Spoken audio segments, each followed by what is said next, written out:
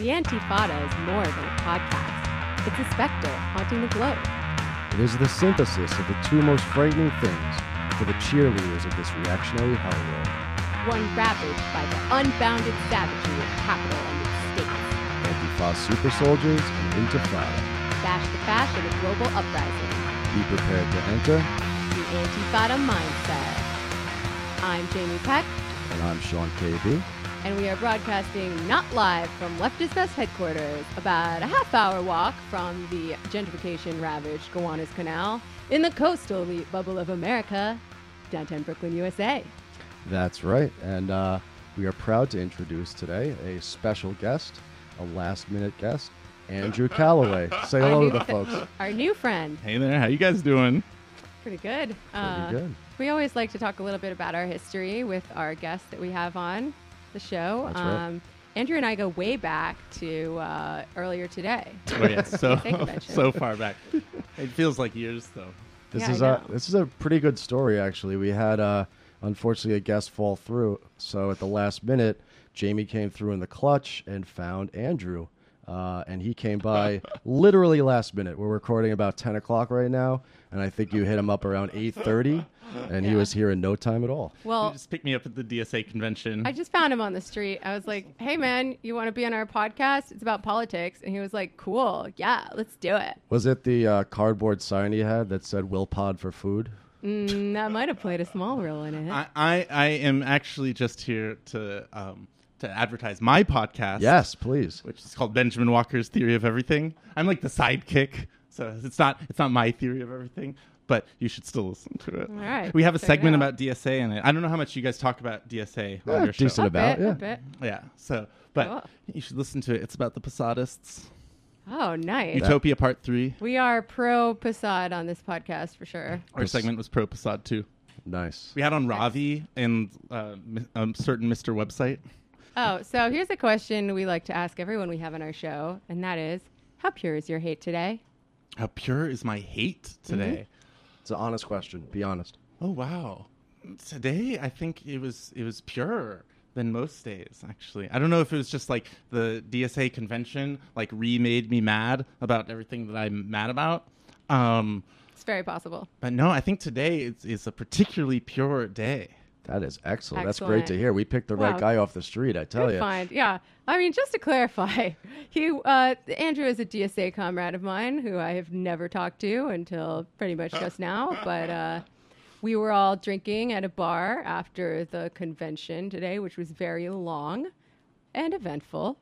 We had a little group chat going for the North Brooklyn DSA to discuss resolutions and whatnot. So when I found out our guest wasn't coming, and I had just left the bar and come here, I was like, oh, shit. Hey, guys, does anyone want to come on our show? And he was so down. And Well, at first I did not. I was like, oh, geez, if you expect me to talk like good political things about the convention, like wrong guy. But you said you were going to talk about incels. Yes. And I was like, oh, maybe that I can talk about. So as an incel, you said this is right in my wheelhouse. Again, we found the right guy. Indeed.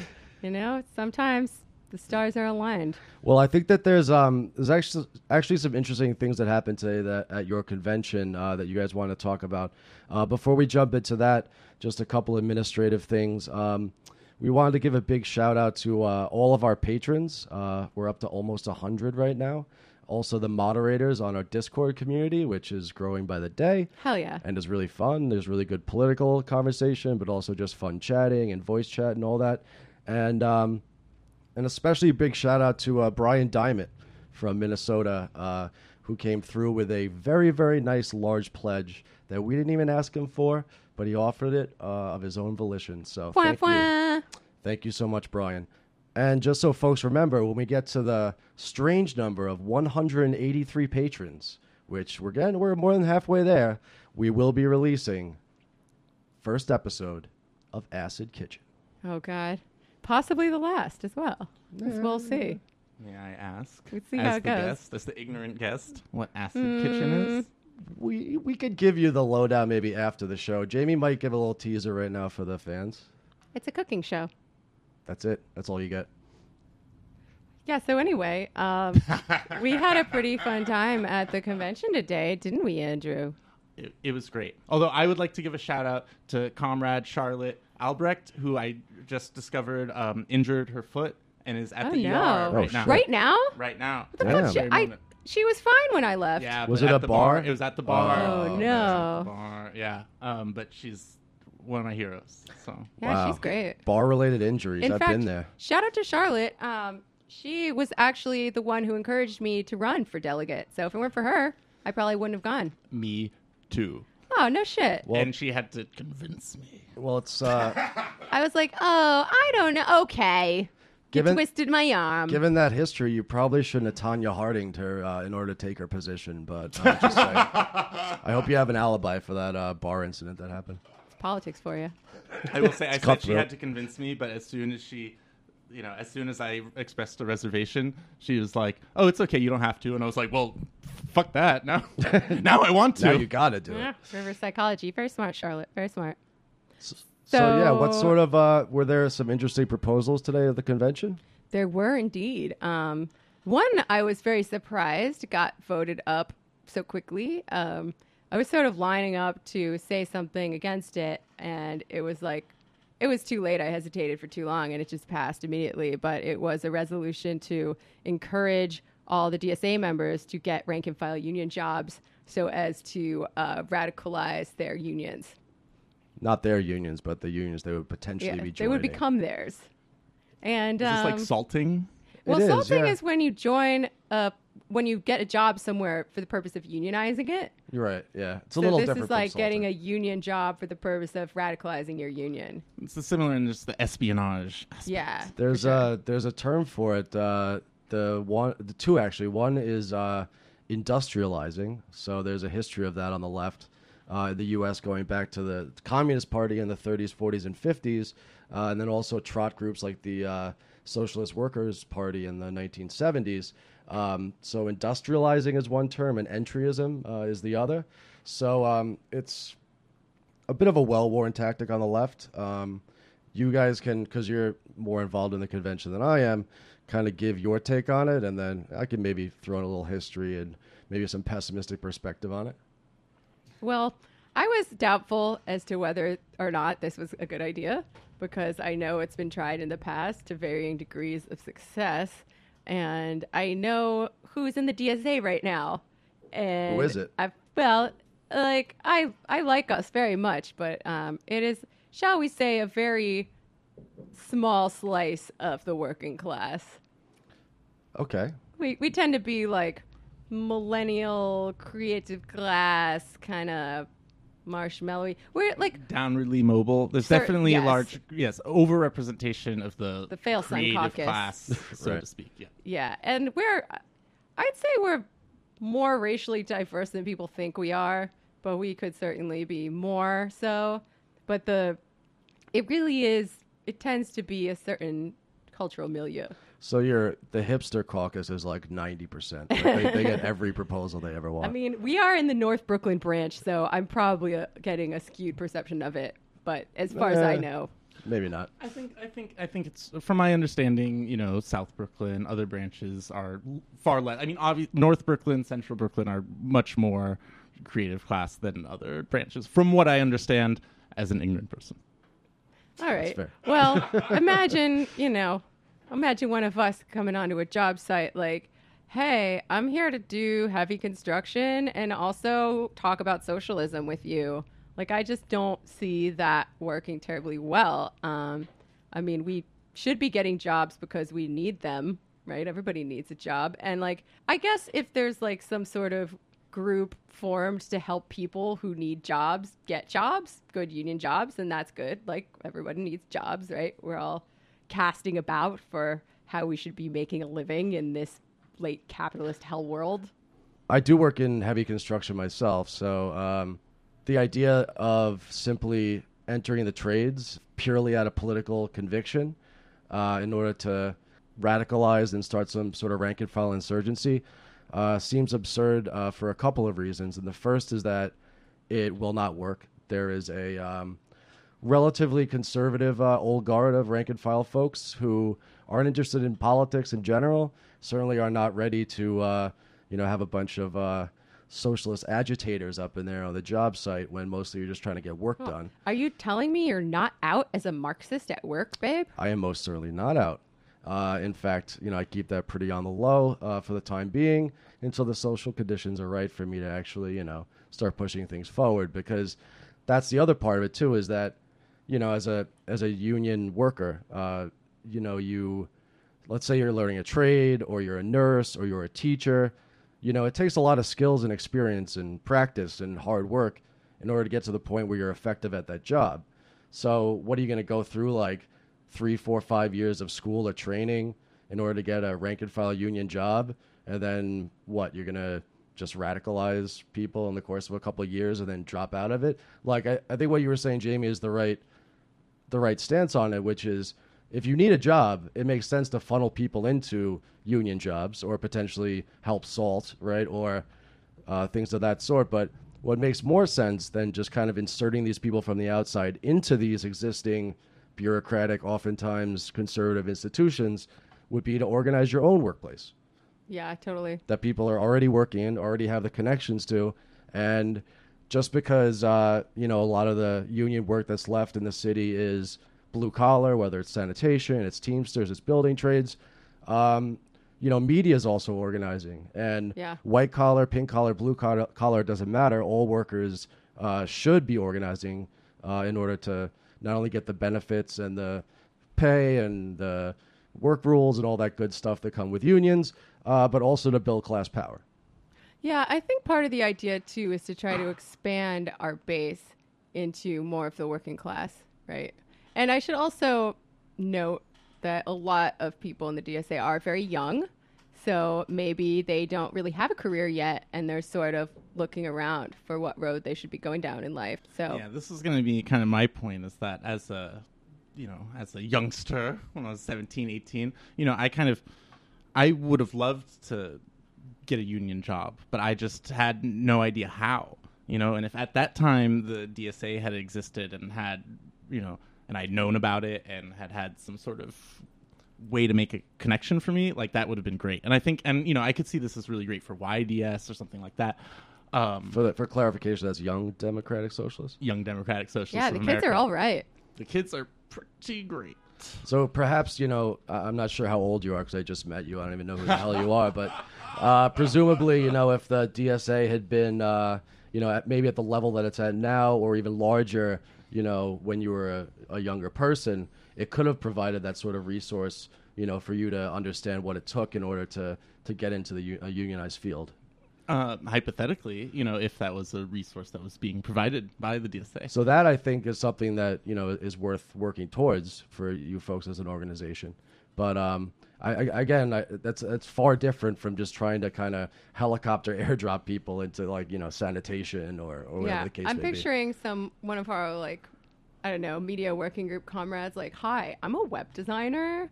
I want a job on this construction site. Also, I'm a socialist. It's like the opposite of the coal miners learning how to code. It's the programmers learning how to coal mine. Totally. Oh, that's good. That's a really good analogy. But that's one of the interesting things about all the amendments and resolutions is that they're so open to interpretation, and there's so many different, as soon as you start talking about them, there's so many different ways that you could see it playing out. And that was a really complex thing for me at the Constitution, is a lot of things that I thought, maybe were clear and obvious yes to me. When I heard the debate, it opened it up, and I started thinking more about the unintended consequences. Yeah, totally. Like, there were a few things that I felt that way about as well. I was pretty sure that I knew what I was going to vote, and then I would hear somebody say something about it, and I was like, oh, that's a great fucking point. Just to get back to the rank and file thing, I want to make myself clear. I think I talked shit on it, right, as a proposal, and I guess it passed, so we'll see how the whole thing pans out. But I think the positive thing about it is that it does show a great and growing orientation towards grassroots organizing within not just the working class, but also trade unions, which is where a socialist organization has to be going, always, is to the base. Yeah, totally. So another resolution that was probably, I would say, the most lit of the day was one concerning Bernie Sanders. The discourse was lit. One might even say lit AF. Yeah. Lit in what way? Like people were trying to light each other on fire with Molotovs, or like fun? Not and- literally, but Yes. there was some tough talk. Did you burn down Judson Memorial Church? God damn you people! I was going to anarchist book fairs there 15 years ago. God, that would be just like us, wouldn't it? Yeah, you adventurous scum. Fucking firebugs, Ultra all left. of us. DSA, very well known throughout the years for its radical, violent interventions. Fieriness, exactly. You are Antifa super soldier. Oh, I mean, I don't want to name any names, but there were definitely some accusations of bad faith bandied about. Ultra left is the term that I've seen. Yeah, Ooh. someone referred to the critics as bad faith ultra left, Damn. which Them's perhaps fighting should be words. the new name of our show. Come to think of it.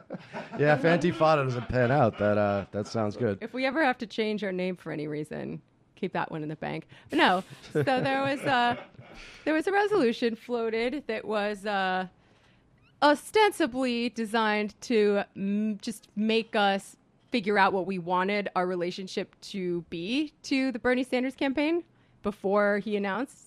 And he hasn't announced yet, but we're all pretty sure that he will.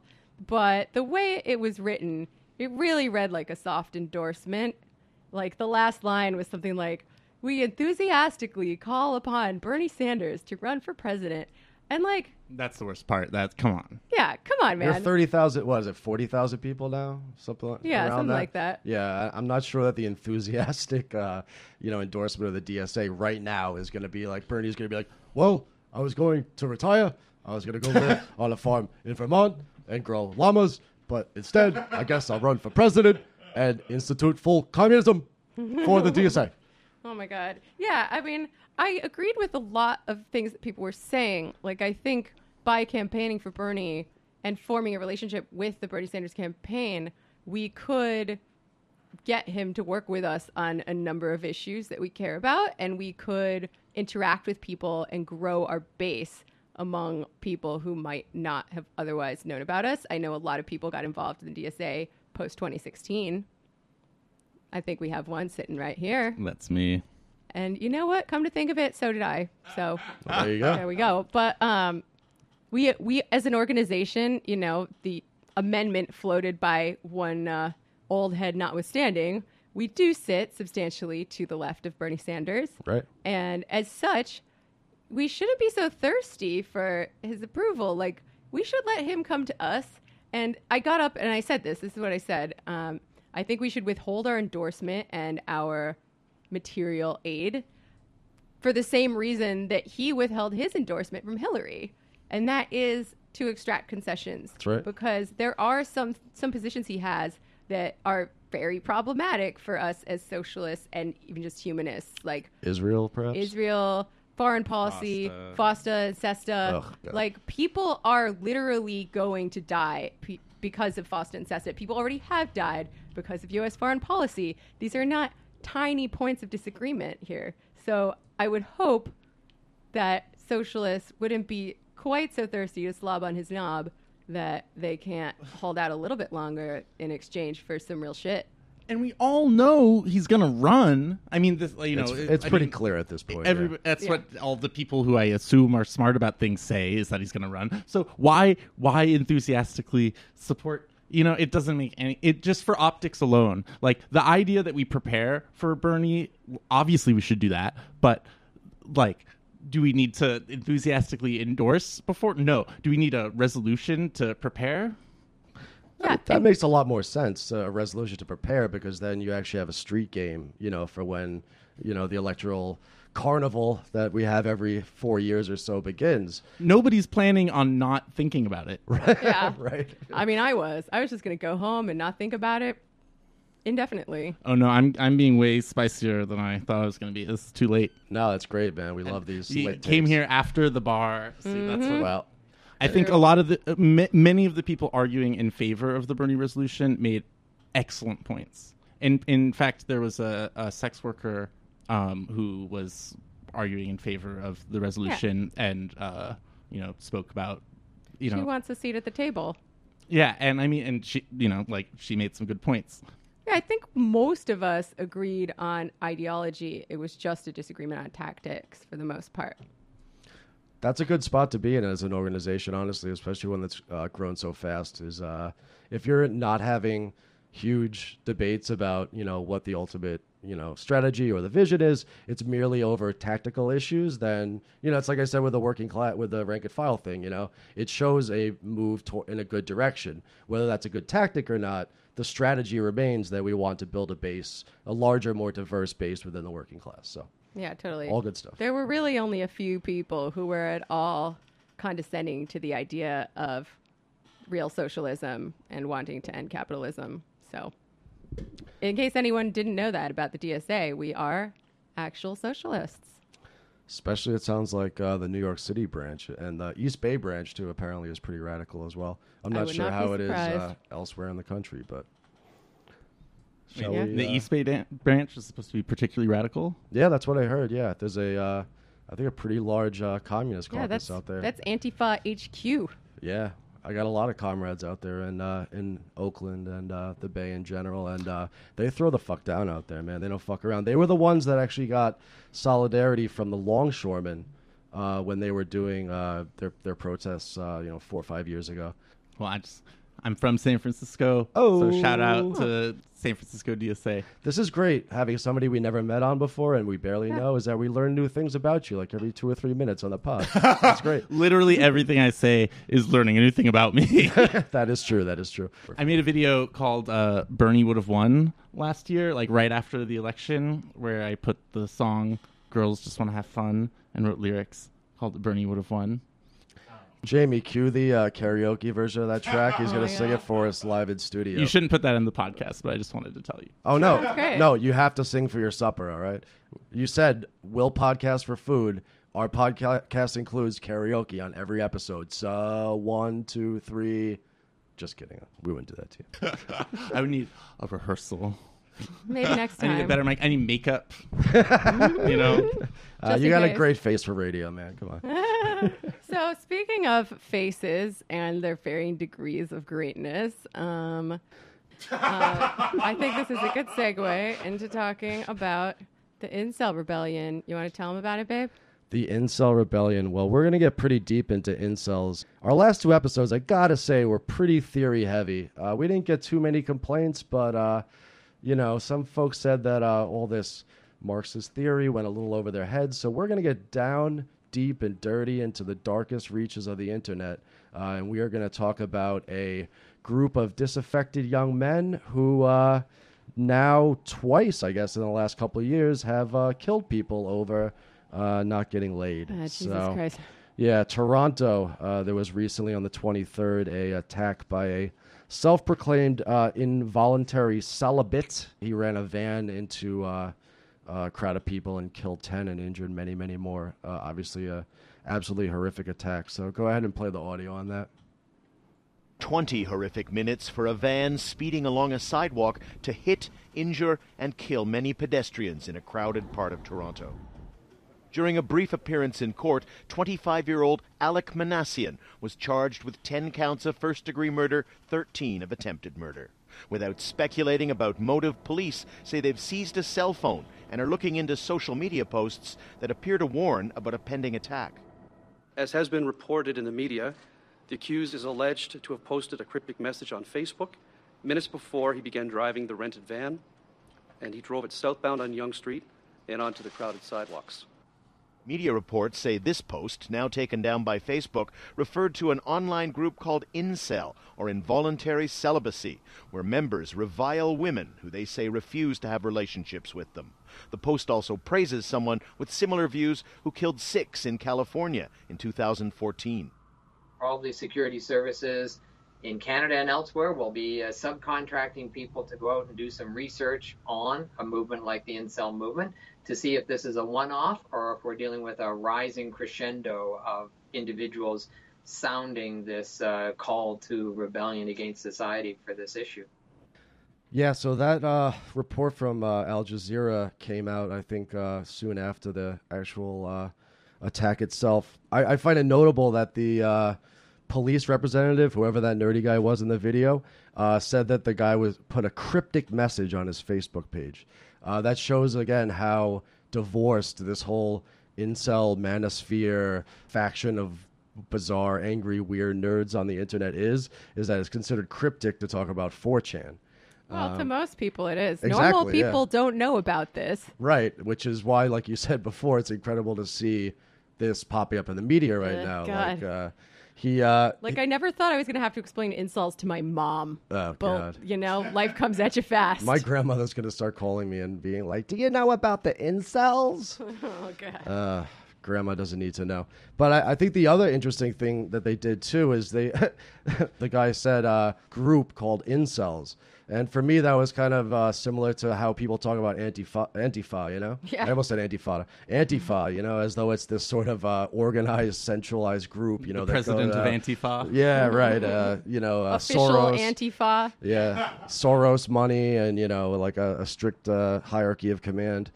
So, again, it shows how far the media is and normies, as they say, are from understanding what these psychos are all about. I also find it telling that President Trump didn't say shit about it. I mean, this last one happened in Canada, but, I mean, he is their king, really. He is, yeah. Because that's what they want. They don't want a two-sided relationship that takes work with another human being. They want to have power over a woman. They want to own her as their possession.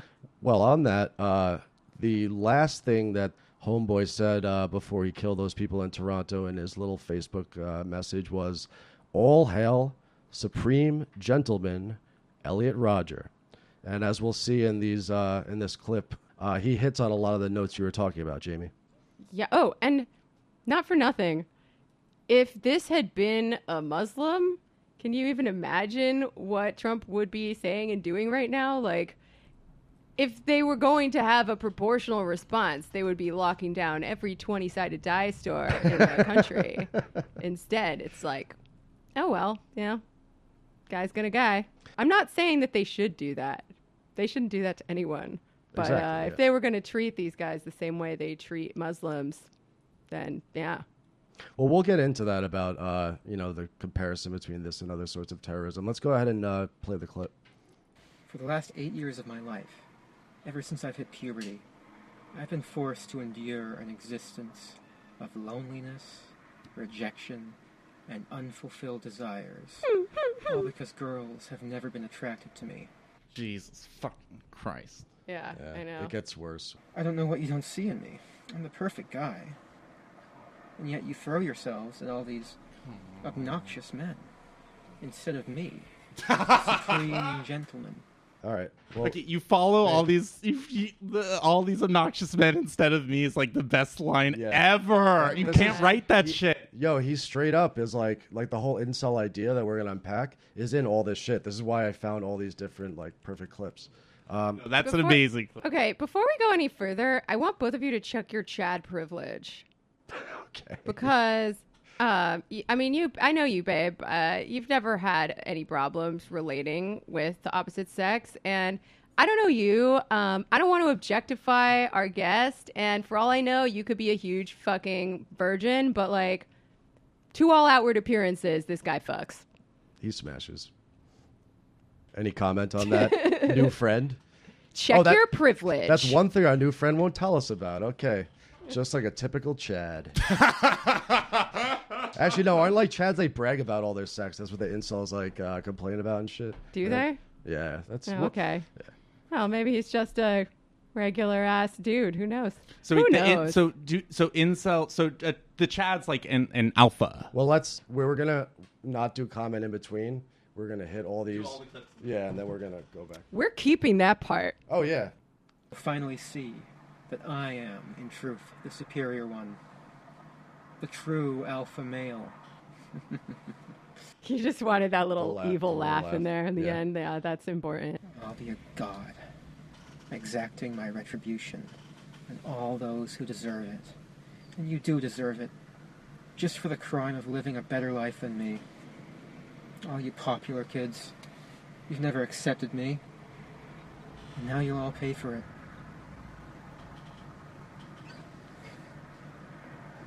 And girls, All I've ever wanted was to love you and to be loved by you. I've wanted a girlfriend. I've wanted sex. I've wanted love, affection, adoration. But you think I'm unworthy of it. I hate all of you. Humanity is a disgusting, wretched, depraved species.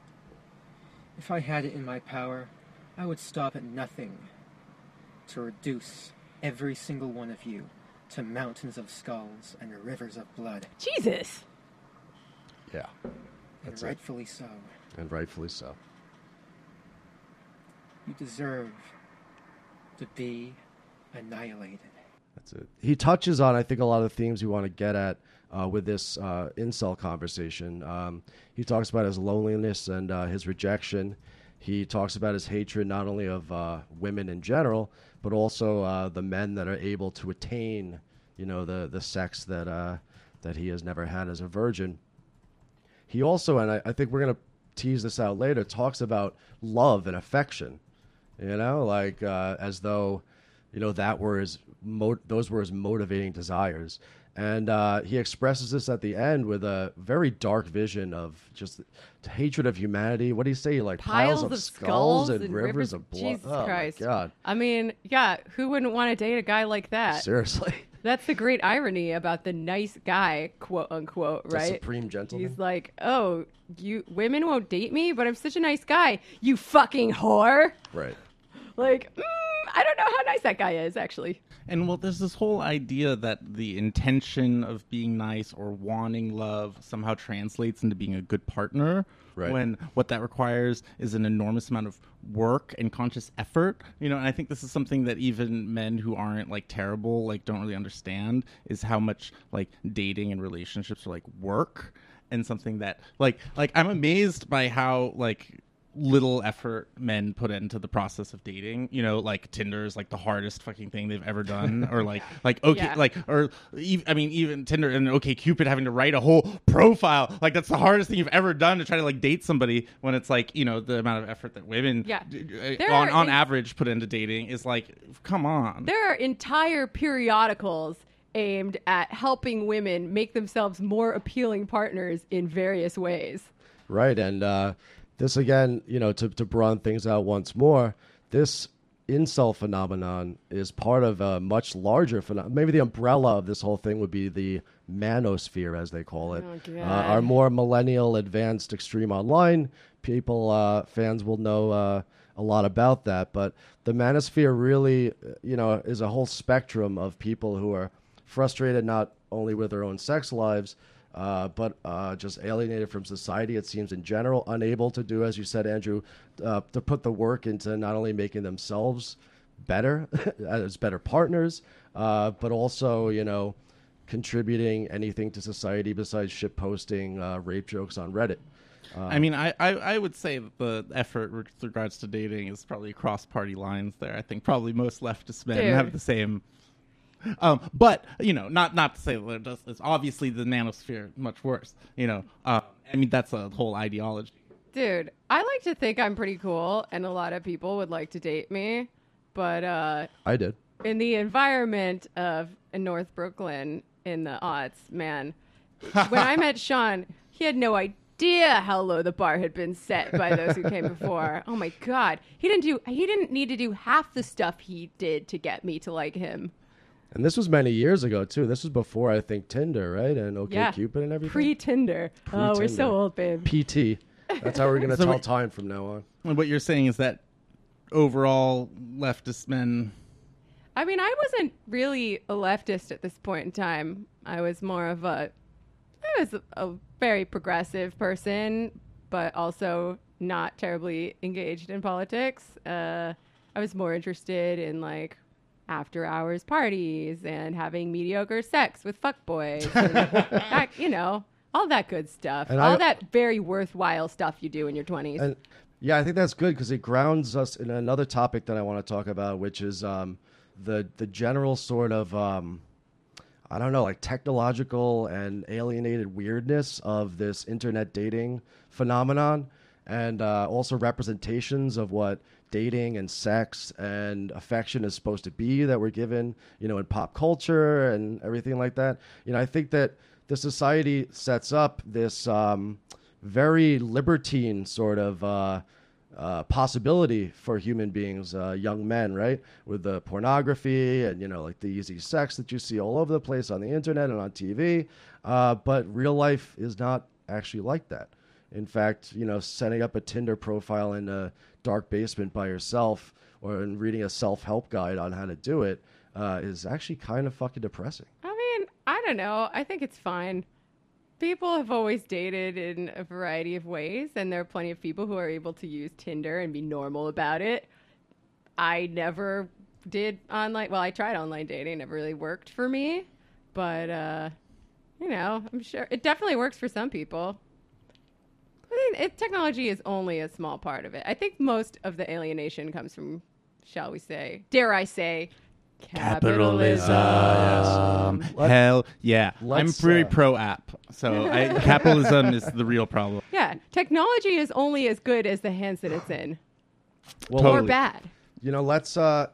Let's talk a little historical materialism then, shall we? Wait, can I just jump in? No, historical materialism time. No, of course, jump in. Just talking about misogyny and technology.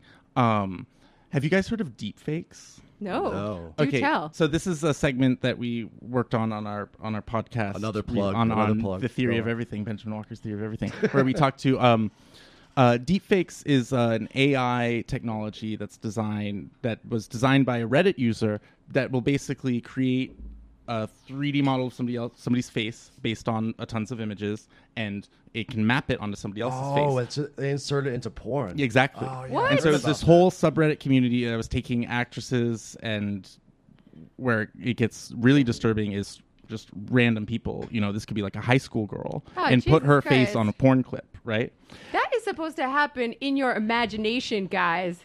Let's not legitimize it by putting it in pixels. Totally. Again, But go on. I was just going to say, for our segment, the people talk about this as disturbing, mostly in the media that we saw from a perspective of, oh no, like fake news. Like there'll be more fake news if we're faking video clips. But we have to look at where the technology originated, and where the technology what drives originated was technology always, guys? insanely disturbing ideological misogyny, like specifically about attacking women. And I mean, and I'm not that's sure that's that the origin that's, of Facebook too.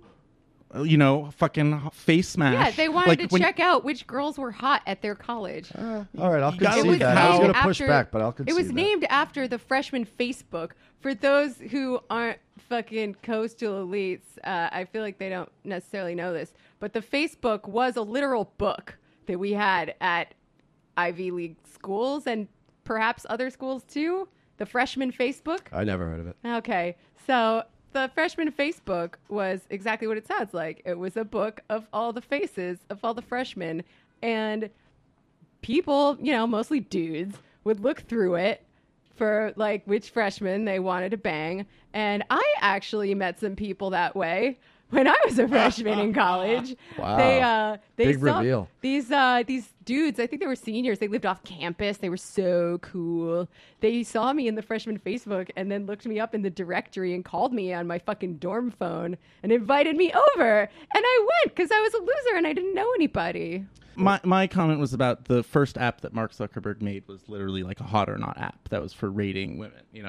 As Facebook functioned. Before Facebook. But right, okay. right before Facebook, he made a hot or not app. Oh, I'm sorry. I thought you were talking about the literal book. Oh no.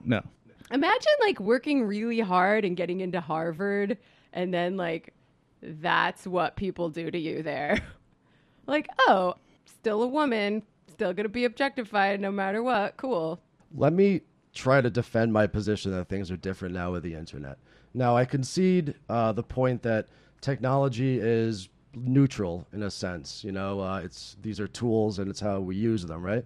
But I think to get to a historical materialist analysis, right, the ways that the way that capitalism develops, and I think somebody called it almost this acid of social bonds, right? Yeah. It's constantly reinventing itself, and it's constantly changing the social relations that exist.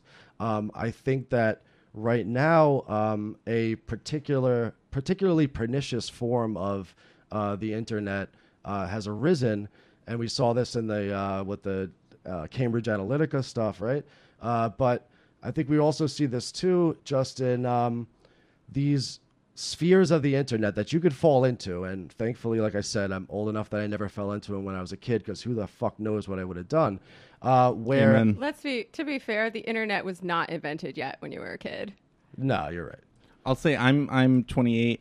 I was born in 1990, and when I was like probably 14, 15, I like totally read like pickup artist stuff. Oh no. See, I would have had no access to that whatsoever. Yeah, like fair enough. Here's one example, right? Like when we're young, we all have to discover, what sex is, what it entails. We have to understand what genitalia are. We have to understand that things go from soft to hard and from dry to wet and all that good stuff. When you were, I sound like such a fucking old man right now. But when I was a kid, I remember being in a friend's closet because we were having like the talk. He was going to tell me all about sex. In the closet? Yeah, in a dark Hey. closet. Well, it was very... When'd you come out of that closet? I'm still in the closet. Just kidding. No, so this kid, we went into this closet. He was like, I'm going to tell you about sex. Go in the closet. Nice. And he told me that... This is so hot. Keep going. Yeah, he said that the man's penis gets really hard. I was like, oh, that's weird. He's like, and then they stick it in the woman. And I'm like, where? And they told me. I was like, wow. And then... Were you like, no, that couldn't possibly be right? I mean, Because that's what I said. I was on the edge of my seat.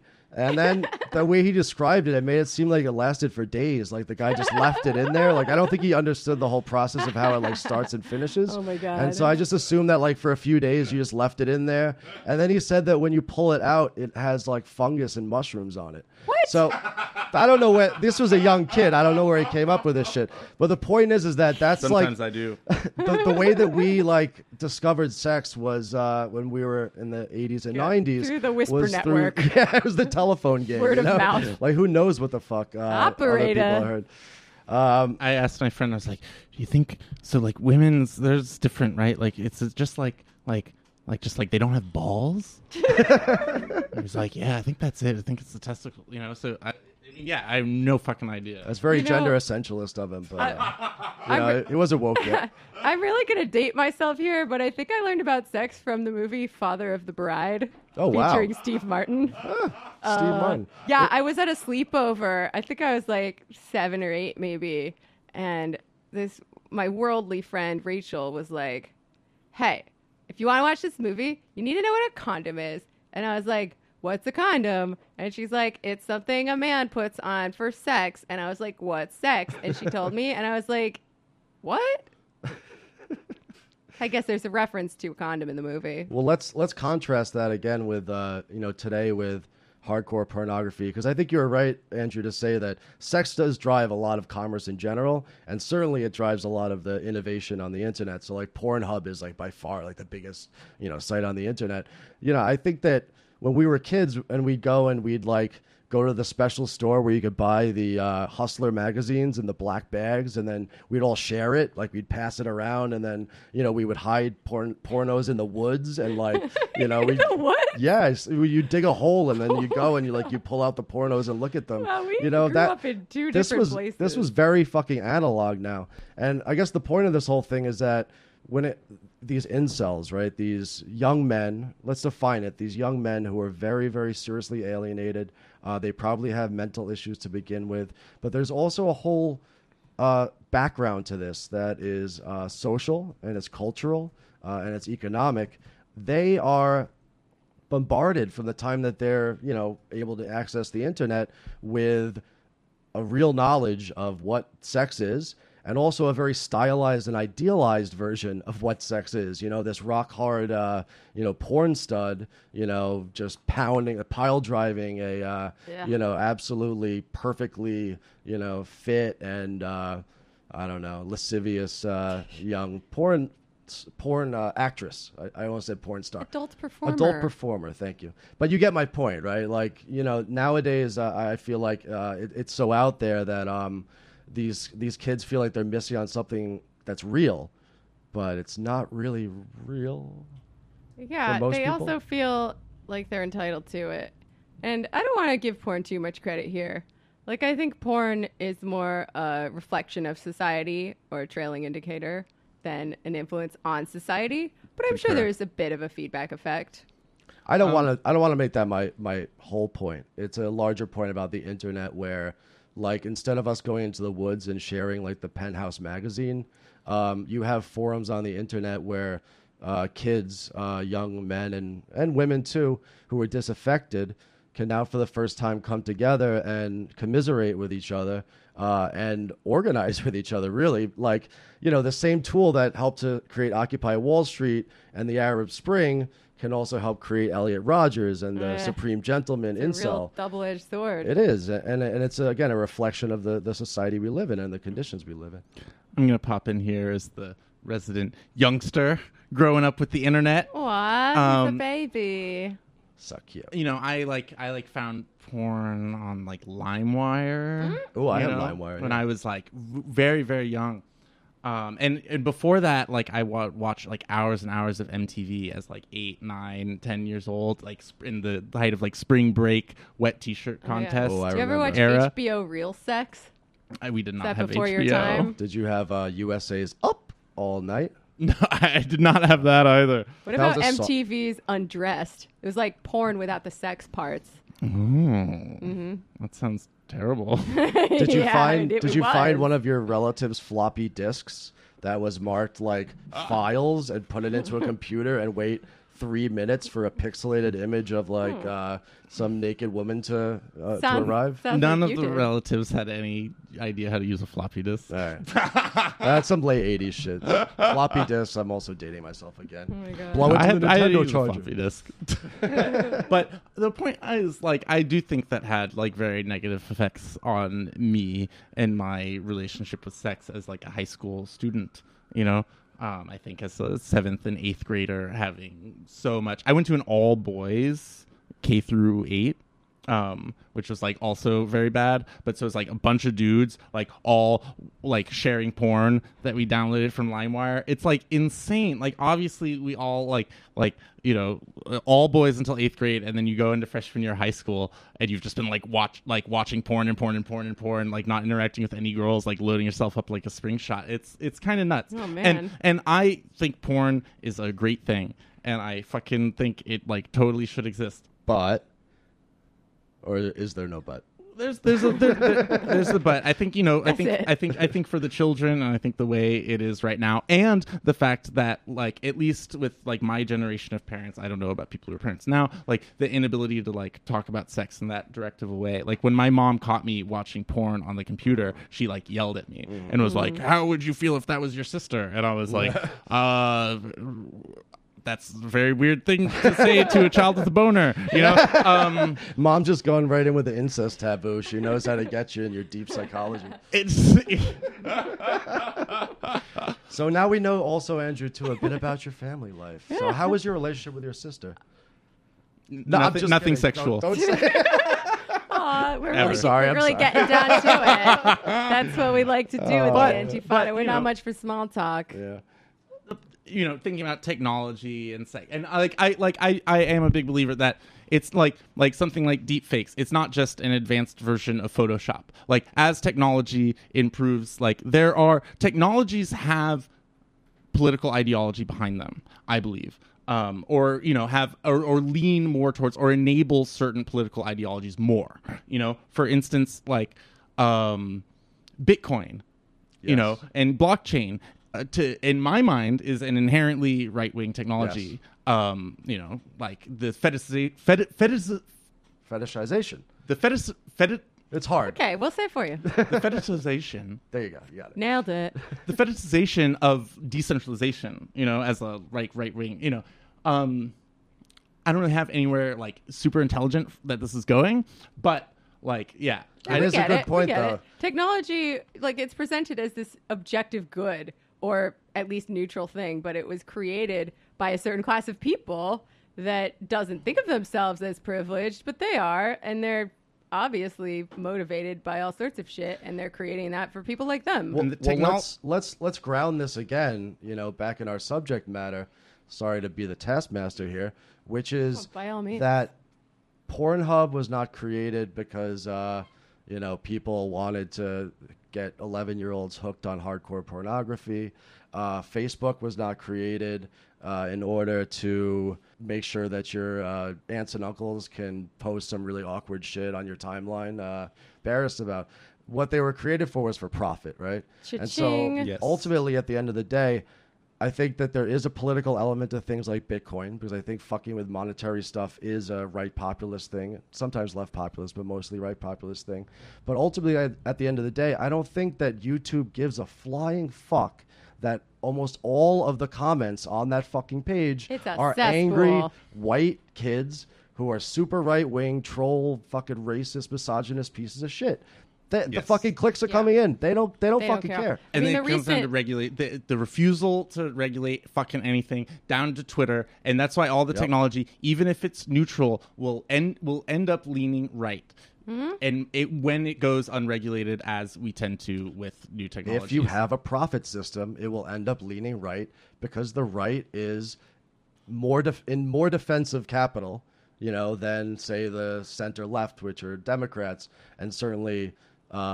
There is no socialized or collective internet that we can access as leftists, that would provide a way for us to communicate without stealing our data or showing us shitty advertisements that we don't want to see. The whole infrastructure is there to make profits. And that does, as you say, lead to, certain ideological ramifications. Yeah, if you're a right-wing libertarian in this day and age, or any really, it just means you believe in private tyranny. Like, what's making most people unfree in their day-to-day lives? Is it the government? No, it's their fucking jobs. And that's right. People forget about that when they're privileged, but that's true. Well, let's talk about jobs, too, because I think that, you can't look at this incel phenomenon, right? And again, let's talk about what this is. I'm not saying blanket that it's all white men. It's mostly white men. It's mostly white men. It's... everyone from, say, like high school students up to maybe people like 30 or so, Yeah. And it's people who are, I think part of what, Andrew, you said before, this kind of downwardly mobile, middle class that's falling into a, they're losing labor their market. Privileges. A labor market that's not what it used to be. And when you've always been super privileged in society and you start to lose that status a little bit, like pretty much anything feels like horrific oppression to you. Yeah, and I think if you look at it historically over the last 40, 50 years, what the racial justice movement has done, and certainly what the women's movement has done, is not just make little gains, against patriarchal power, but make real and serious gains against it, right? So if you're already aggrieved, you already feel like you're downwardly mobile, you don't have many prospects, you might live in your parents' basement, right? You could blame... I don't know, capitalism, you could blame this, that, and the other thing. Well, some but of these people are rich capitalism. kids, though. Let's be real here. Well, Elliot Rodger, not underprivileged. I think most of them are not Elliot Rodgerses, right? They are not, super privileged kids. But even if those kids do exist and they're part of this whole thing, this trailing indicator, right, of gender relations does, again, come from a crisis in the social relationships that are developed by capitalism. Conservatives are constantly talking about, traditional marriage and things of that sort, when the biggest, how shall I say, the biggest battering ram against the nuclear family is capitalism, forcing, It dissolves social bonds of all kinds, and it's not unique to working class people. I mean, we're all atomized and alienated in front of various screens, and it might not manifest as being an incel, but it's certainly a factor. Wait, okay. You were just saying capitalism is hurting the nuclear family bond. Capitalism, to go back historically, actually, and I think this is important to talk about, capitalism in its infancy actually creates this conception of the family, and I think we spoke about this on another episode, the family as having a male breadwinner, and then having a woman who is engaged in social reproductive activities, which is to say all the things that allow the man to go back to work, be healthy and fed and sheltered and all that, but also to, keep the house in order, and also to, of course, raise the next generation of workers moving forward. So in the late 19th century, this becomes this sort of ideal. It becomes justified ex post facto for a rising middle class in the United States and elsewhere. Now, that whole conception is divorced from what came before it, which was for almost all of human history, the family unit was also an economic unit, right? If you're on a small farm, there was a division of labor, sure, gendered, right? But the mother was out in the fields as soon as the kids could were old enough to go out and, swing a scythe or whatever it is, they were working. If you were a small artisan, that your kids were apprenticing at 9 years old and your wife was selling the wares out of the front. So the household unit was not this market-driven sort of, it didn't have these market-driven external pressures upon it. It was its own sort of internal firm, right? So what happens is that capitalism, because it brings more and more people into the cash nexus, into the market economy, it pulls the breadwinner out from the family. But while it does that, ideologically, the female is now changed from a economic producer within the home to a nurturing, virtuistic mother figure, right, who takes care of the family and protects the dad and the kids from market forces, right? Protects them from, everything that's happening in the outside world. And that only becomes democratized in the United States. And of course, that's the whole ideal of the 50s dad, right?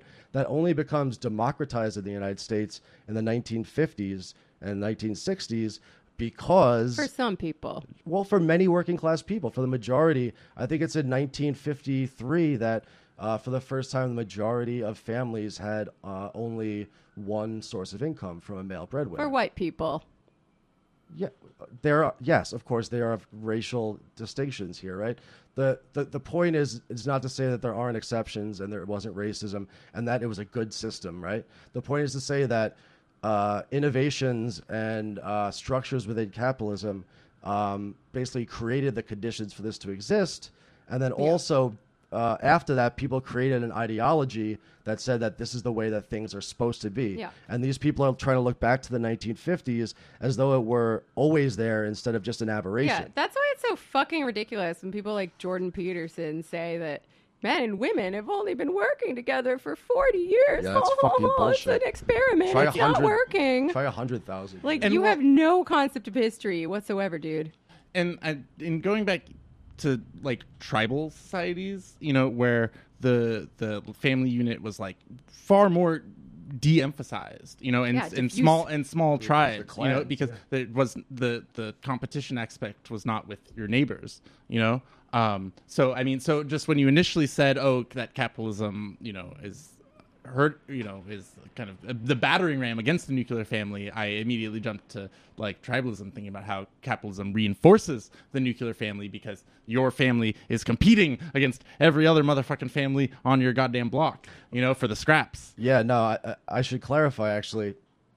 It's not this battering ram against the family per se. It's a battering ram against all well-worn traditions, right? And all human relationships. And all human relationships that exist. So it can create this idealized 50s dad version of the nuclear family, but when in the 1960s and 1970s, women A, force themselves into the workplace, and B, capital needs more labor and cheaper labor, right? There's no structural reason why that same nuclear family cannot be dissolved by having both the male and the female within, the traditional nuclear family, both working 40, 50, 60 hours a week. Yeah. And that's capital's wants. It's not what people wanted per se. This is what the system demanded of them. I mean, it's definitely good that women have more choices now, but it also sucks because capitalism uses everything we like against us. And it created what Nancy Fraser refers to as a crisis of care that has yet to be resolved. Like, somebody has to do the work of social reproduction, and it's usually still women. So they're caught in this impossible bind where you can be like a half good mother and half good at your career, but you can't be both. And, the way that we're solving that problem right now is well-off women are outsourcing their domestic labor to women from poorer parts of the world, but it's really just passing the buck down the line. And, if capitalism were to do what it claims it can do and bring everyone up to this standard of living, there would cease to be human beings because, someone has to do that social reproductive work, Robots. And, you can see it in Japan is sort of an alternate vision of this future because they have almost no immigration and their birth rate is negative at this point in time. That's right. So, we need more people, we need more workers, and this is one of the great internal contradictions of capitalism because the more you squeeze people, and they just view social reproductive labor and child rearing as this infinite free gift. But it's not. Birth rates are way down. They have not recovered that much since the Great Recession. And I really don't see it getting any better. What capital's managed to do over the last 30, 40 years as this transformation has happened, people call it neoliberalism from the Fordist era, is it's been able to monetize and commodify all sorts of care work, and also things as simple as, the proliferation of fast food and restaurants and people eating out because they're so busy they don't have time to have a home-cooked meal, right? I mean, that is literally taking something that was happening in the household, as you said, free female labor, not quite free because the male wage was actually included within what the woman and the children needed to reproduce themselves, right? But it's this deepening and now that's not even commodification. Included anymore under Right. neoliberalism. Which shows you how, despite all the celebration of innovation and capitalism and technology, right, we are not any farther ahead than we were in the 1960s or 70s, right? No. People are working more hours for less money. They're insecure, and to bring it back to these, poor, I say poor and sad, these shitbags, sad, alienated, lonely kids, right? These are the kind of family environments that they're growing up in. And I'm no great defender of the bourgeois family. I'd love to see it abolished, along with many other sort of relations, right? But, these kids do not have parents who are able to give that care work, right? Yeah, that's a good point. I feel like we should talk a little bit about liberal feminism and their response to this whole incel thing, because I think, as usual, their analysis is correct but limited. It's correct but incomplete. I saw a very good article in Harper's Bazaar by my friend Jennifer Wright sort of breaking down the real shit that's going on with incels, that they hate women. They're a hate group. It's not really about loneliness, right? Because if it were about loneliness, they would be planning fun meetups for them to get Right. together and support each other. No, it's about hating Or they would women. have some friends who are women, maybe. Yeah, perhaps. To be able to make eye contact with a woman. Yeah, they would just practice their social skills. But no, it's about hating women and wanting power over them. And that's exemplified by who they think is an alpha and who they think is a beta, right? Who's 'Cause the most alpha man in the United States right now, do you think? Donald fucking Trump. Boom. Like, You heard it here first, folks. like Jennifer said, God Emperor. this is a disgusting, obese orange man whose wife physically recoils at his touch, but he's a real player because he owns her, Whereas someone like John Legend, even though he's married to a supermodel, is a total cuck because, he views her as a person. He's a beta cuck. Yeah. Yeah. Yeah, I think that really does get to the heart of this whole thing, which is that, as you said, it's not about, oh, I'm so lonely. It's about this social alienation turned outwards into a very shallow, ideology of this bizarre conception that women control everything in the world, right? That pussy is what gets, everything done in this society. From It's your this- mouth to God's ears, honey. Right, I know. It kind of what it does. I'm going to pause for a second because I'm going to stutter. I got a point on bourgeois feminism real quick. Oh my god. We're doing good, guys. Good job. Oh my God. Good job, everyone. Andrew, I'm you just doing thinking about these fucking men's rights, motherfuckers. you're going to go It makes me off. so man. mad. Because Dude, I've feel talked free to go off. I've spent time talking to these people in person, on the internet. I don't know why. I know why. Because some of them are I have family, cousins who are deep into this shit. Oh, you know? no. Yeah. Ooh, it's some scary ass shit. It's some scary And like, what do you do with those people? Like, the Amanda Marcotte analysis is sort of like, yeah, there are these ahistorical forces in, mostly white dudes, like racism and sexism. And all we can really do with it is just try to keep them out of power. But that's not really enough for me, because if you view it that way, then you really can't do anything about it. And we're all about doing things about it here at the Antifada. So about bourgeois feminism, right? Which Jennifer Wright, an old colleague of yours, represents, and I think in a really good and smart way in her piece and in others, right? She comes from this position of liberal feminism. At heart of that conception and movement, which has done tremendous things for women, the tremendous gains have been made. As you said, nobody here wants to put women back in the kitchen, barefoot, right? But this kind of liberal feminism eventually runs up against a barrier, because it arrives out of this Enlightenment period, which is tied with the whole rise of capitalism, this conception of universal rights and universal equality. It's got these ebbs and flows. As early as the American Revolution and the French Revolution, you had very radical calls for women's emancipation, voting rights, and things of that sort. And then it kind of ebbs for a long time as, men take back control. You have the 20s with the flappers, those real, lit-ass hoes. Floozies. Yeah, floozies. That's how they would call it back then. Fun broads. Yeah, some fun broads, some nice dimes, who kind of broke these sexual mores. You have the 40s where women go to work in the factories while the men are at war. Then they're pushed back in, to the household. You have the 60s and 70s, which of course was the huge, women's rights push that really got us the gains that we have today, right? But the problem with this sort of feminism, and Jamie, you're a socialist feminist, as I am, so perhaps you'd agree with me. I would never waste my time with a man who wasn't. Amen.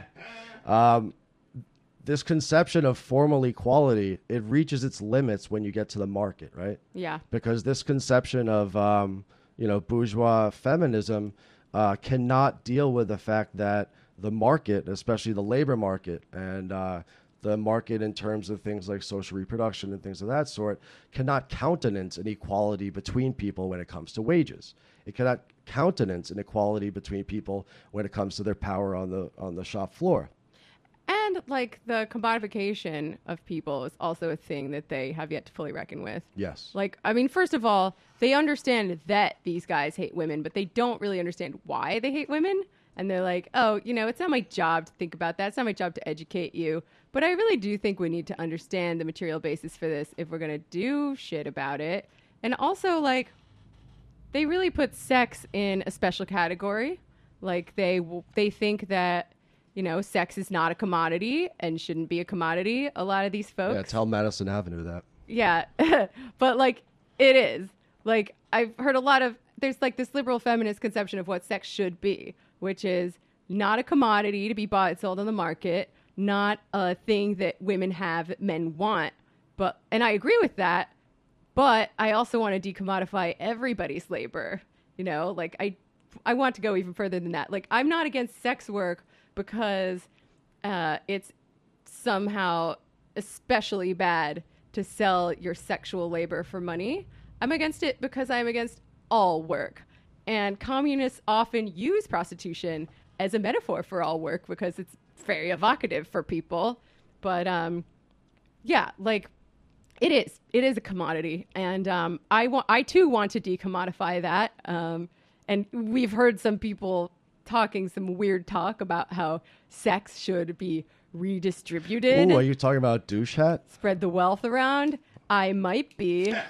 And Ross like, douche which hat. would obviously entail like turning women into sex slaves, basically. And I want to decommodify sex, but not because it's like a commons that everyone should have equal access to whenever they want. Such a fucking psychopathic idea. Yeah, like I want to decommodify it like I want to decommodify all labor because women, sex workers, laborers are human beings. And we have value inherent to that as human beings and not just as commodities on the market. Hell yeah. And one thing I thought of when you said that too is that one of the ways that people were talking about dealing with this incel situation, right? Because unlike, say, a Muslim terrorist, who goes and, blows up a Shia mosque or, flies a plane into a tower, we're very concerned about these young white men in America who are alienated, right? And we want to know about all their reasons why they do the things, and we want to get to the heart of the matter, right? No, seriously, right?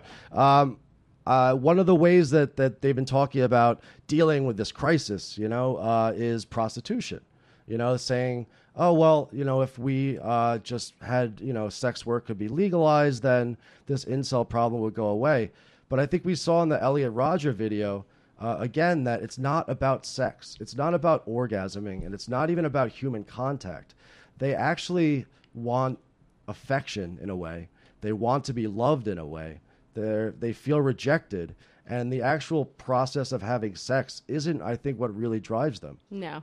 If that were true, they would all just go to prostitutes. Exactly. But which people used to do back in the day. They want that was to the solution. Yeah, they want to be able to compel somebody to not just have sex with them, but love them or respect them. He uses the word adore. Yes. Yeah, I think, they really want to redistribute popularity. Yeah. Oof. Good luck with that. Well, I mean, that kind of comes to like one of the limits of what our horizon could be politically, right? Is that, even under the most egalitarian and equal system in the entire world with no exploitation, there are going to be some people who are more, socially adept than other people. And there are going to be some folks who are more loners and don't really. Yeah, but don't you think it would be much, much better under socialism? Well, empirically, it is. They've done these studies, right? That is true. I mean, all right, I brought this up on the Majority Report the other day. Someone was like, I need to convince my friend that socialism is good. What are your top 3 selling points? And I felt myself going on and on about, alienated labor and your surplus value. And then the third one, I'm like, all right, I need something spicy. Sex would be better under socialism. Boom. And they were like, what? And I was like, yeah. QED, they've bitches. done studies. And then I was like, well, I mean, the only real concrete studies are that sex is better for women. Like, they actually polled women before and after the fall of the Soviet Union. Or was it in East and West? I think it was East Germany. It was East and West Berlin, I think. I believe that was it. And, like, the women living under Andy. socialism had more orgasms, which is a very easy way to quantify. I mean, it's not all that sex is about, but it's, like, pretty fucking great. Well, let me just say too that there have been recent studies, and this is just contemporary American society. They've done studies about partnerships, marriages where there's children involved, where the male and the female, or the male and the male, or female and female within this marriage or partnership share the household duties and the child rearing, right? And what they've shown is that not only are they qualitatively happier, but we can also see that they're quantitatively happier because they have much more sex with each other when they're sharing the social reproductive duties. You don't say. Yeah, so unfortunately, the bad part of that is that only, apparently, according to this, 30% of couples in the study did do an equal share of childcare and household labor. But, 30% can grow, and, at least in the medium term, we can imagine that, men and women, or whoever's in a relationship with each other, can potentially, be happier and have better sex lives when they cooperate instead of compete or dominate one another. Spoken like a true cock, Samantha. I would just like to say that for me, a thing is, with the working hours that people work to the fucking bone, like, if you do not have the time to not be exhausted, you get home and you're already exhausted. You do not have the time for foreplay. You don't have the time for meaningful sex that is about, like, emotional connection. Right. I think if everybody's fucking exhausted from working all the time, the quality of sex decreases, because maybe it is just a race to orgasm, but while you still have the energy, maybe you're fucking exhausted as fuck, but feel some sort of social obligation because of all of the conditioning from media that we have. Oh, it's a wasted day if I don't fuck in it, like all these things, I think, go to that point. But I would also like to, I don't think misogyny is caused by capitalism. And I don't think a socialist or communist world would be inherently egalitarian or feminist. Well, it plays a pretty big role, though. Like, Marx and Engels were trying to figure out where women's oppression came from, which I appreciate as a woman. And they traced it back to the beginning of private property. Well, Jamie, on that point, I think it's a kind of a pushback about what you were saying. I agree that we're never going to create a perfect utopian world, but you had a little thing. Remember when that Roosh V guy did that? Oh, yeah. He tried to bang a country and failed. So this guy, Roosh V, he's like a pickup artist, and he has written a bunch of guides to how to bang women in different countries. And then he went to Denmark, and all of a sudden, he was cockblocked by socialism. Because in a place where there's more equality between the sexes, all of a sudden, his bullshit tactics didn't work anymore.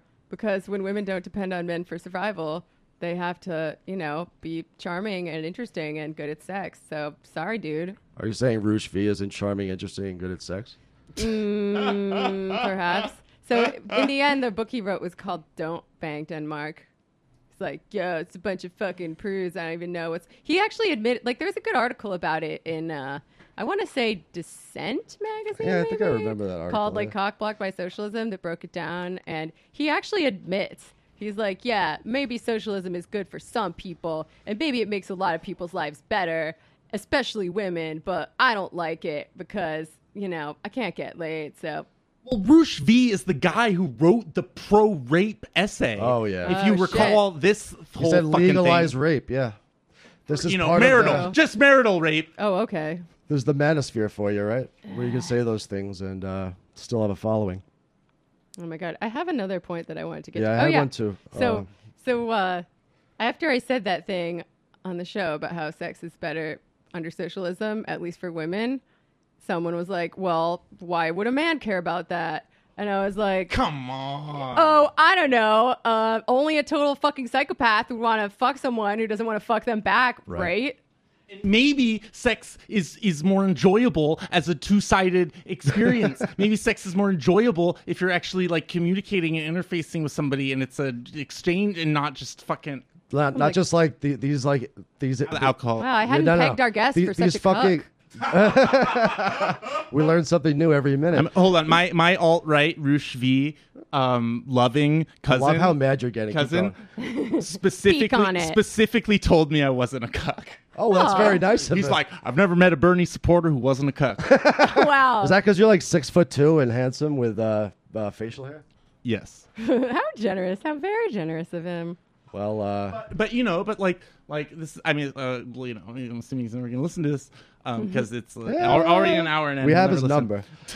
But this is one of those. He's not an incel, but this is one of those dudes who's clearly I do have Chad privilege, as you brought up, and this is something to be aware of because for me, it's very easy to say just respect women and they'll come to you and want to fuck you.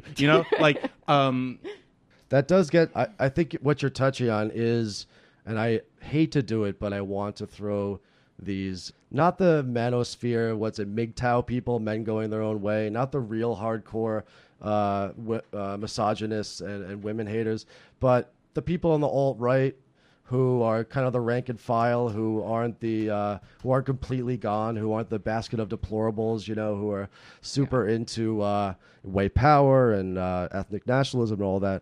I think there are. They're like, I just wanted tariffs. Right? Yeah. They got cucked by the president, but I guess what I'm saying is that there is a hardcore of this incel, manosphere, PUA, men's rights movement that is unreachable. We should not be trying to, organize or get in touch with them. We should be trying to destroy them. Similar, again, politically to those folks who voted for the God Emperor, the Supreme Gentleman Donald Trump, who did it despite his racism, but not because of his racism. A lot of his economic populism appealed to them, even though they got sold a false bill of goods. I'm not defending what they did, but they are people who voted for Trump, who voted for Obama, 4 years ago. You know who I'm talking about, right? Yeah. I guess I'm trying to say that there is probably a pretty decent subsection of these incels who are passing through a phase, of alienation, and they're not lost. They're not Elliot Rodger. They're not going to go out and start shooting and killing people, right? And we need to understand where this loneliness and this alienation and this anger and this misogyny comes from, not only to understand the society and the economy that we live in, right? But also to try to imagine how to get out of that and make a better society, because we can't go one by one. I'm not going to go to Reddit and, start, a therapy session with these 13-year-olds in it's Omaha. true, though. A lot of these people are lonely. They're lost. They're looking for something, community. Let me just preface this by saying, it's not only about how they're celibate, right? Like our friend Andrew was talking about earlier. This is huge. There are huge misogynists who do get laid, who have the exact same ideology. All the red pill people have the same fucking beliefs as these incels. So the idea that it's them not getting laid, that is the birth of this ideology, is fucking absurd. Because all the people who are getting laid believe the same ass shit. It's just they're getting laid, so they don't care as much. Yeah, and they probably treat their partners like garbage. Total garbage. But I do sympathize with some of these people to some degree. And here's where the analogy to Trump voters comes in, and I think there is a bit of overlap here. It's easy to say, fuck those people. They're deplorables. It's not my job to educate you. We don't want to understand this or empathize with it because that's somehow inherently offensive. All we can do is try to keep you from power. And, I understand the impulse and I feel it too, but it's not ultimately very constructive. And are you saying as socialists we want to get to the structure, the roots, or the radical solution to these problems? Yeah, I mean, and it's you can do it on a personal and a political level, right? I'm not saying hug an incel today, but just to use one example, there was a guy who was extremely creepy to me and my friend at a DSA event recently. What's his name? And I'm not going to name any What's names. his social security number? No. Branch, at least. But Is he at the convention? It's Dave. It was Mike. I know. John. It was John. No comment. Yeah, it was John, Mark, Dave.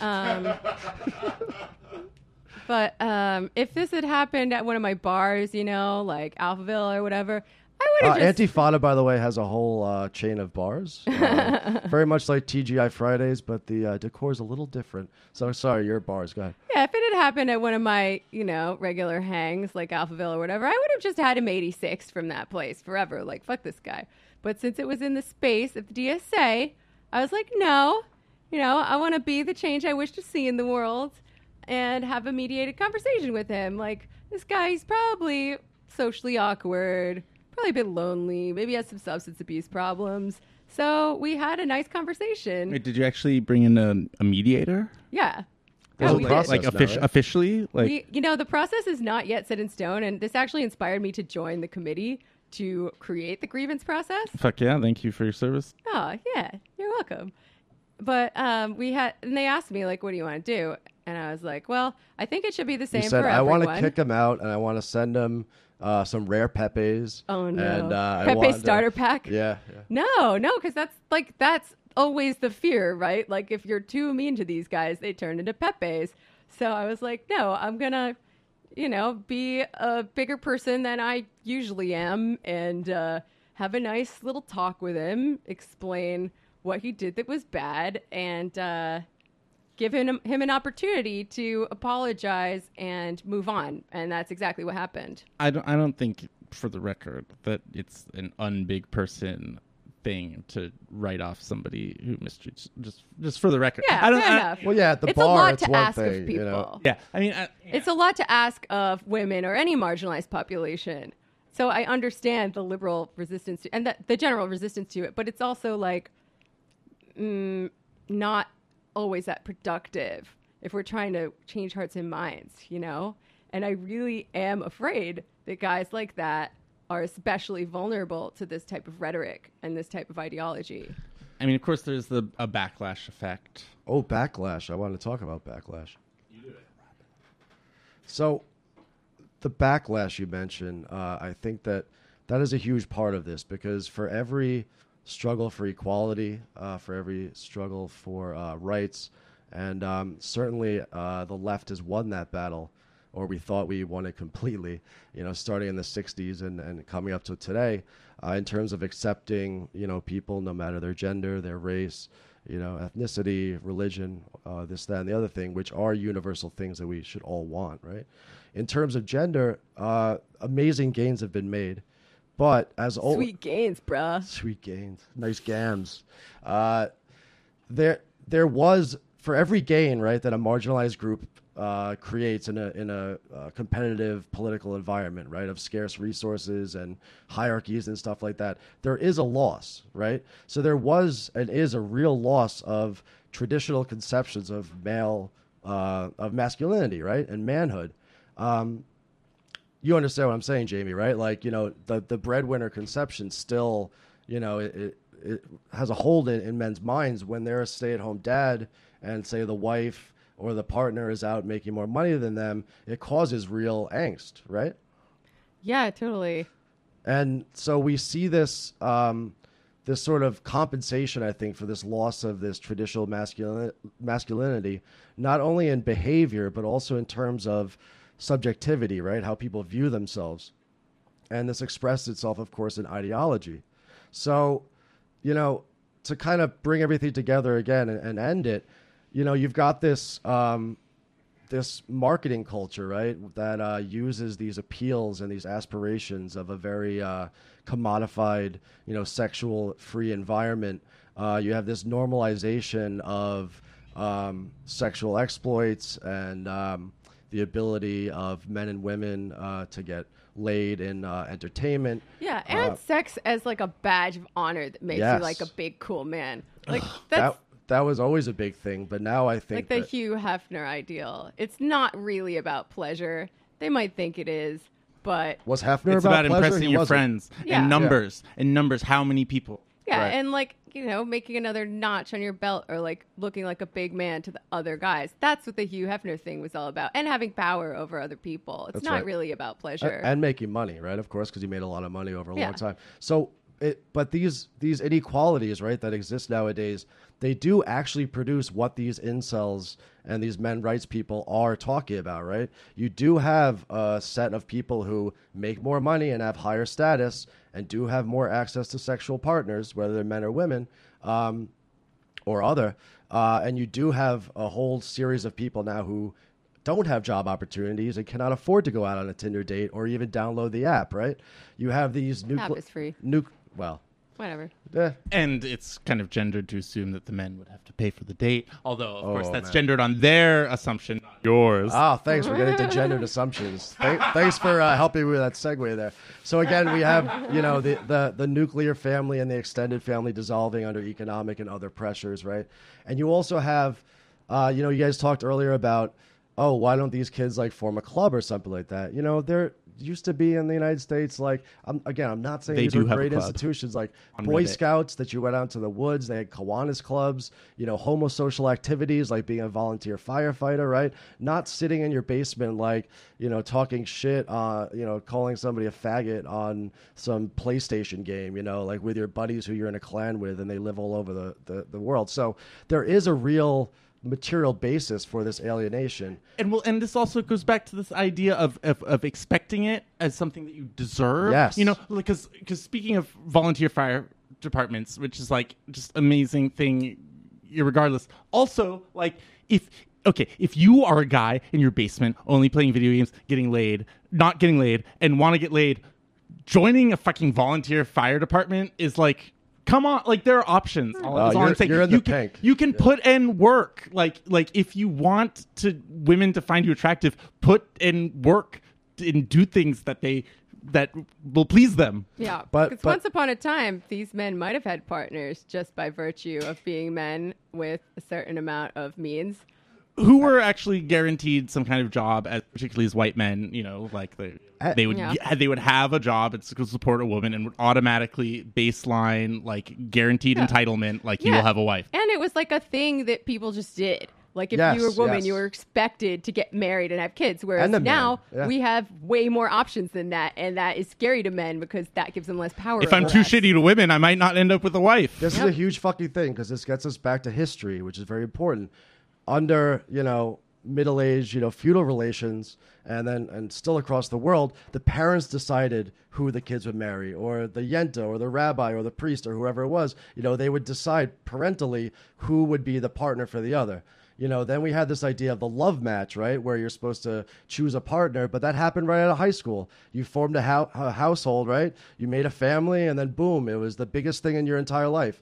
Nowadays, right, people wait until they're, 30, 35 years old to get married, and there's all this freedom, to explore yourself and explore your world, which again is a wonderful thing. I'm not shitting on that. It makes for better relationships, for sure. Divorce rates are down among millennials. It makes for a better lot of things. But there are negative consequences exactly. for some people. And what I want to talk about, just to finish it out, is that I think that the incel and the manosphere and the MGTOW communities, they're actually a reflection of the contradictions within bourgeois ideology. Do you buy it, or should I explain it? Yeah. I'm not sure I buy it yet, because I feel like misogyny is something much more fundamental than like bourgeois capitalism. I think its roots are deeper in our society. But I'm kind of uneducated and would like to hear your argument. Well, my new friend, allow me to give you an argument. Fuck yeah, learning. So you have these sets of contradictions, right, that you saw in the Elliot Rodgers horrific video. Also in a lot of just the conversation that we've had as people who unfortunately are familiar with this whole manosphere scene, right? You have on the one hand this obsession with competition between alphas and betas and cucks and normies, which, and by all the this way, shit, which is very capitalist. Is not, those terms come from a study of wolves, which was later discredited by its own author. Are you saying that a bunch of 14-year-olds on 4chan are not using the correct and valid citations for their worldview? I'm shocked and appalled. So you have this conception of like competition, which is real, right? But then you also have guys like Elliot Rodgers says in the video, he wants affection, right? He wants a partnership. He wants somebody to love and to love him back. There's a contradiction there, competition versus partnership. You also have in this day and age, this abundance of sexual experiences that people can have, right? If you're so lucky, in an urban area, right? You can explore your gender fluidity. You can have many, many partners. You can do all sorts of fun and awesome sexual things. But we got gays, we got straights, we got genderqueers, we got people who don't even believe in monogamy. It's crazy. We got otters, we got twonks, we got 400 genders. I hear you're allowed to do it in rural areas now too. Oh hell yeah! It's not just sheep anymore. Yeah. That was. I'm sorry. Cut that out, Andy. We don't want angry tweets. Coastal elite. Oh my god. Bumfuck DSA is coming after you. We just lost Lawrence, Kansas DSA. So like again, I'm making these sort of contradictory sort of analyses of it, right? So, you have this abundance of sexual experiences, but then also you have this idea that it's a zero-sum game, that there's only like a certain amount of like, I hate to say it, but that's what they say, pussy out there in the world, right? And the Chads are taking all of it, right? It's like this scarce resource. You also see in the Rodgers piece too, that he sees these women as instruments, right? As subhuman objects, as like meat socks to, put your penis into. But also at the same time, and this is actually very similar to anti-Semitism, right? These manosphere folks conniving. Also see women as all powerful too, right? As using their, sexual appeal to control men in society. It's this sort of, it's a very similar viewing thing of the disenfranchised group as secretly It controlling. is reverse racism. It's the same conception as reverse racism. It's the same thing. It goes back to the Trump shit and the politics of aggrievement and making the oppressor look like the victim and vice versa. Exactly, which is the oldest trick the devil ever pulled. And or like maybe these people are oppressed in some way, but they're completely misplacing the blame for it. That's what I'm getting at. Again, something that they actually have power over, which is like an individual woman, as opposed to like capitalism, which we don't have power over. This is our big problem on the left: is our explanations are really long and dense and hard to understand. But they're right. Yeah, that's why we need some pithy bullet points like socialism. have better sex. Yes, exactly. So just to finish out my long fucking spiel about this, like, so you have this other contradiction too, which again comes out of the sexual revolution of the 60s and 70s of a men's rights movement that's all about libertine, banging Ukraine, banging Turkey, banging Afghanistan, whatever, right? Oh, we did that all right. Yeah, God, that was bad. I shouldn't have said the A word. But then you also have a huge split, with this traditionalist sense too, that men should be gentlemen, and that there's this traditional religious form of but it's a secularized one, right? Because that's the era we live in. It's a secularized justification for traditional relationships between men and women based on hierarchy. And the last thing I'll say, and then I will not drop the mic because that's not only a bad old joke, but also these mics are on stands and belong to your boss. But you see this in the Elliot Rodgers and a lot of this talk too, right? Is that, and I hate to say this word, right? There is this relationship, this contradictory relationship between wanting affection, right? Wanting true connectedness, wanting love and care, right? And the ultimate threat that these people love to fall back on the internet, and God forbid in real life, which is rape. All right. So they have this contradictory thing where we want to appreciate women. We want their affection. Right. Oh, but if you're, a fucking Stacy, we're just going to come hide in the bushes and, you know what I'm saying. Right. So it's a very contradictory ideology, but it does express real, I think, currents that exist in our economy, in our culture, and just the way that society is structured. So in that way, we can not, become homeboys with these, basement-dwelling, mouth-breathing douchebags, right? But at least try to understand the conditions that make incel a thing that you have to talk about on the news. Yeah. I mean, if you want to fight something, the most important thing is to understand it. And that doesn't mean we're giving them a pass. It just means that we understand that this stuff is not created in a vacuum. It's not this ahistorical force that we can't do anything about. There are historical and material reasons for what's going on. And once we can figure that out, like Sean said, you don't have to have sex with these people. You don't have to be their best friend, but you can try to do something to fix it. And also too, we need to remember that despite all the gains of the last 40, 50 years, the last 200-300 years, when women win rights, when racial minorities win rights, when workers win rights, those are always open to a backlash and a counterattack. And that's what we're seeing now. And we have to be at the forefront of pushing against this backlash and making sure that not only the gains of the past are held onto, but that we're pushing them forward beyond the bonds of what liberal capitalism can offer. I want to talk about, I want to go into that because I think there's kind of a middle ground between like incels and, just kind of like right-wing trash men who treat women like commodities, and like thinking about somebody like Jordan Peterson who put so much emphasis on like personal responsibility. I can't remember. He's a surrogate dad, yeah, for the lobster people. Oh, definitely. We got to wrap it up, though. Yeah. Let's forget about that. No. Is it a good story? I don't know. I don't know exactly how it would take way too long. All right. In conclusion, we need to build some sex robots so these people can have companionship of a sort, and that's going to solve all the problems forever. The end. Well, I do have one maybe valuable thing, which is, this question of how valuable socialism is to like curing or helping or dealing with these misogynists. To a certain extent, there are people who are too deep into it and you're never going to convert them. But we're always looking to the new generation, and people who are like growing up in a culture, and I think there are a lot of people who consider themselves disenfranchised or even just like losers or outcasts or alienated in some way who are turning to socialism now because of like cultural things and like comedy things. And so, these are, this term fail sons, like there are these fail sons who are maybe, like one or two, like, maybe they came across like a socialist comedy podcast before they came across the fucking red pill thing.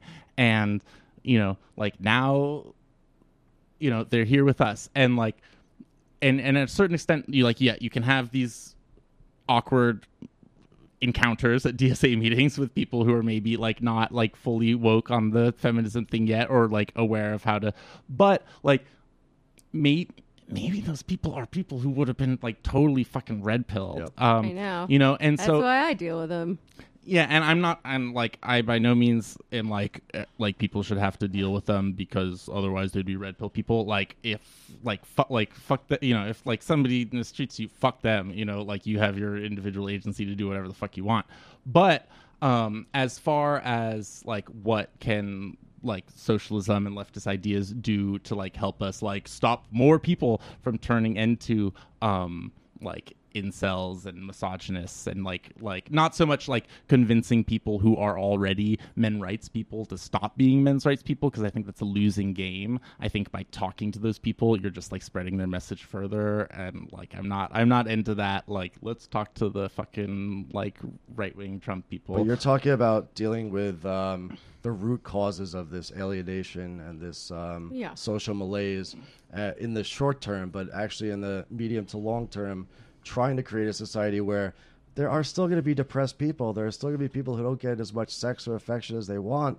But our goal is to decrease that as much as possible and open society up to creativity and fun and sociality and enjoyment. That's our whole project. Hell yeah. And new like social norms, as far as like, I think a dude who comes into the DSA who might not like know how to talk to women, and who might say something inappropriate to women, might like you had with somebody, a productive conversation. John David Mark, yes. where they actually learn something and